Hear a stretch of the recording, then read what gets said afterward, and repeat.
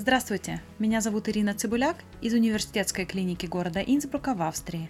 К вашему вниманию подкаст июньского выпуска Международного журнала гинекологического рака. Термин «финансовая токсичность» описывает финансовые трудности и связанный с ними дистресс, которые испытывают онкологические пациенты из-за расходов на лечение. Она может быть измерена с помощью инструмента Comprehensive Score for Financial Toxicity (COST), состоящего из 11 пунктов. Показатель COST может варьироваться от 0 до 44, причем более низкие показатели свидетельствуют о более тяжелой финансовой токсичности. Кэтрин Эсселен и другие провели анализ ранее собранных данных опроса пациенток с гинекологическим раком из медицинского центра Beth Israel с октября 2017 по март 2018 года и пациенток из университета Алабамы в Бирмингеме с апреля 2018 по январь 2019 года. Целью данного исследования было оценить частоту финансовой токсичности на разных уровнях и измерить связь финансовой токсичности со стратегиями преодоления затрат, включая изменение экономического поведения и несоблюдение режима приема лекарств. Авторы определили 3 уровня финансовой токсичности: легкая – COST от 26 баллов, умеренная – COST от 14 до 25 и тяжелая финансовая токсичность – COST от 0 до 13 баллов. Результаты показали, что средний доход семьи составлял в год $87,5 тысяч у пациенток в медицинском центре Beth Israel по сравнению с $40 тысяч в год в клинике университета Алабамы. Финансовая токсичность затронула почти половину пациентов с гинекологическим раком и была связана с использованием экономических стратегий преодоления затрат. Пациентки с тяжелой финансовой токсичностью, что составило 15% этой когорты, также подвергались повышенному риску использования поведенческих стратегий преодоления затрат, измеряемому несоблюдением режима приема лекарств. Джани и коллеги проанализировали, может ли показатель ответа на химиотерапию CRS Chemotherapy Response Score быть применен к гистологическим образцам, полученных в рамках циторедуктивной операции при распространенном раке эндометрия, а также выступать в качестве прогностического индикатора. В исследование были включены 40 пациенток с 3 или 4 стадии рака эндометрия, получивших неадъювантную химиотерапию и интервальную циторедуктивную операцию с доступными гистологическими образцами из первичных очагов и метастазов. Показатель ответа на химиотерапию CRS был применен на сальниковых и аднексальных метастазах и включал следующие категории: минимальный, частичный и полный ответ на неадъювантную химиотерапию. Частичный или полный ответ в сальнике был связан с улучшением общей выживаемости и выживаемости без прогрессирования, в то время как частичный или полный ответ в аднексах был связан с улучшением выживаемости без прогрессирования. Улучшение показателей ответа на химиотерапию было связано с более высокой вероятностью достичь полной циторедукции. Авторы пришли к заключению, что показатель ответа на химиотерапию CRS может быть надежным критерием туморального ответа, а также прогностическим показателем у пациенток с распространенным раком эндометрия, прошедших неадъювантную химиотерапию. Сэдди Джонс и коллеги представили международный опрос, посвященный методам проведения лимфодиссекции ингвинофеморальных узлов при раке вульвы. Опрос состоял из 10 вопросов и охватывал 5 ключевых областей, связанных с диссекцией ингвинофеморальных лимфатических узлов: разрез кожи, применение дренажей, подход к подкожной вене, компрессионные повязки и техника закрытия кожи.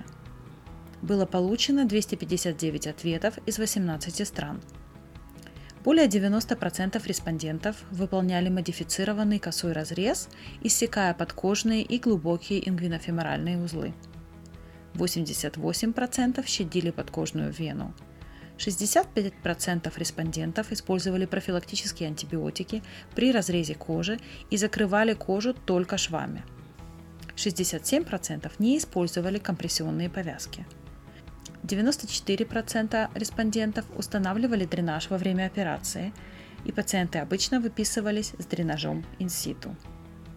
59% респондентов удаляли дренаж, когда объем отделяемого становился меньше 30-50 мл за 24 часа.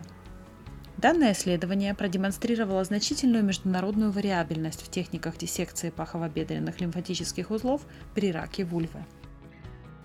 Эми Джеймисон и коллеги представили обзор по раку эндометрия с нарушениями функции белка P53. За последнее десятилетие представление о раке эндометрия значительно изменилось.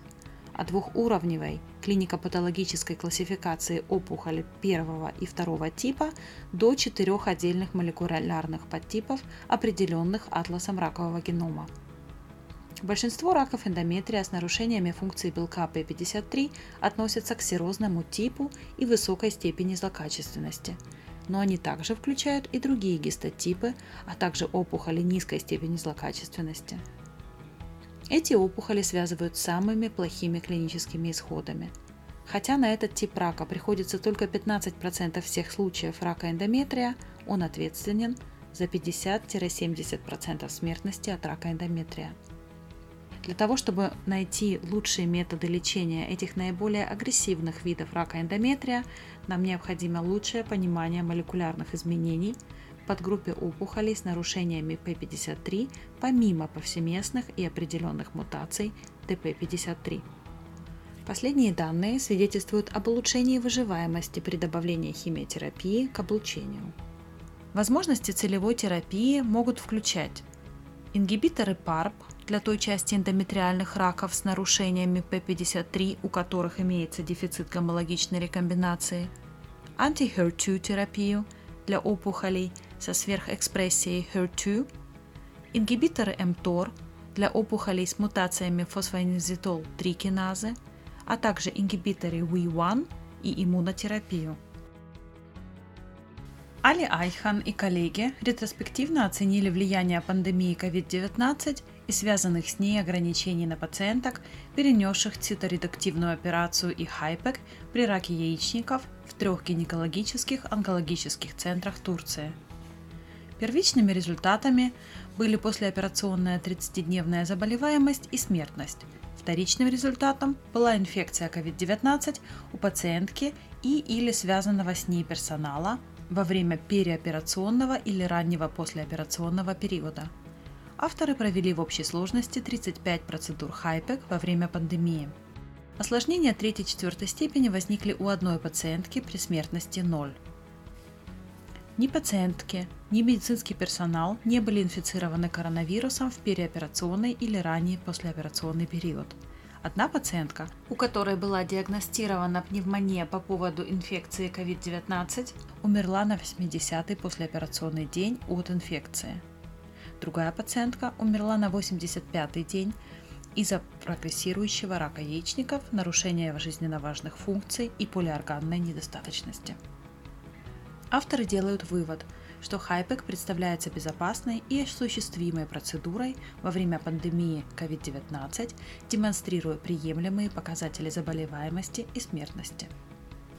Элизабет Спеннард и соавторы представили видео, описывающее пошаговый хирургический подход к проведению эндоцианин-зеленой флуоресцентной ангиографии для оценки перфузии циркулярных анастомозов бок в бок и конец в конец. Видео было сделано с использованием записей нескольких пациенток, прооперированных в период с 2017 по 2020 год. На видео показаны примеры нормальной и аномальной перфузии. Авторы пришли к выводу, что флуоресцентная ангиография эндоцианин-зеленым позволяет стандартизированно, воспроизводимо и объективно оценить перфузию анастомоза и может снизить послеоперационную заболеваемость. Димитриус Насиудис и коллеги представили результаты ретроспективного исследования, в котором изучалась роль адъювантной лучевой терапии у пациенток с раком шейки матки стадии 1b с промежуточными факторами риска, такими как лимфоваскулярная инвазия и большой диаметр опухоли, негативными хирургическими краями и негативными лимфатическими узлами. 50% из 765 пациенток получили адъювантную радиотерапию.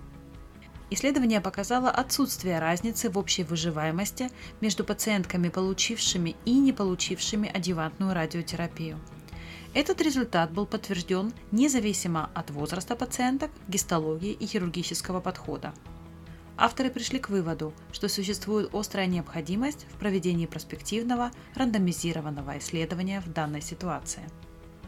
Баламини и коллеги из клиники Джемели в Италии представили учебное видео, в котором они анализируют ультразвуковые, макроскопические и гистологические особенности двух случаев эпителиальных раков яичников. Первый случай – это 45-летняя женщина с двусторонним аднексальным образованием, диагностированным с помощью трансвагинального УЗИ в рамках планового обследования. Уровень онкомаркеров был повышен.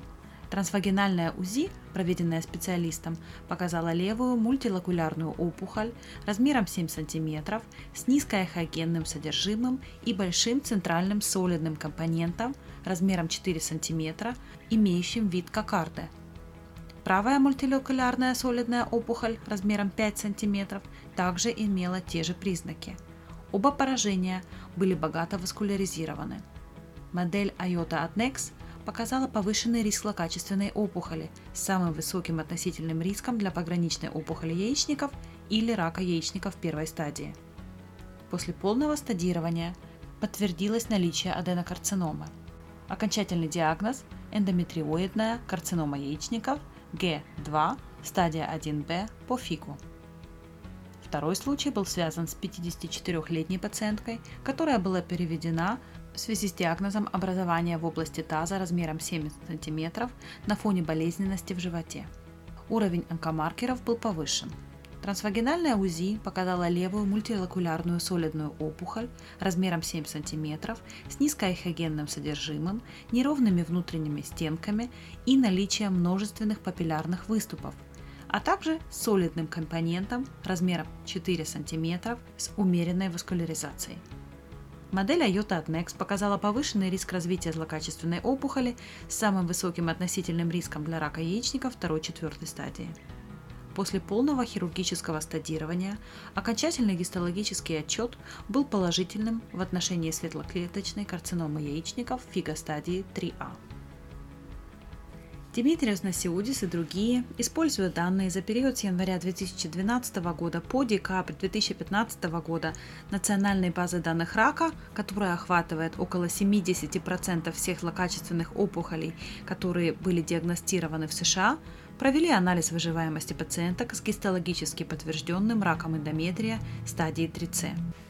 Авторы сравнили исходы пациенток, которым была выполнена либо биопсия сигнального лимфоузла, либо систематическая лимфодектомия.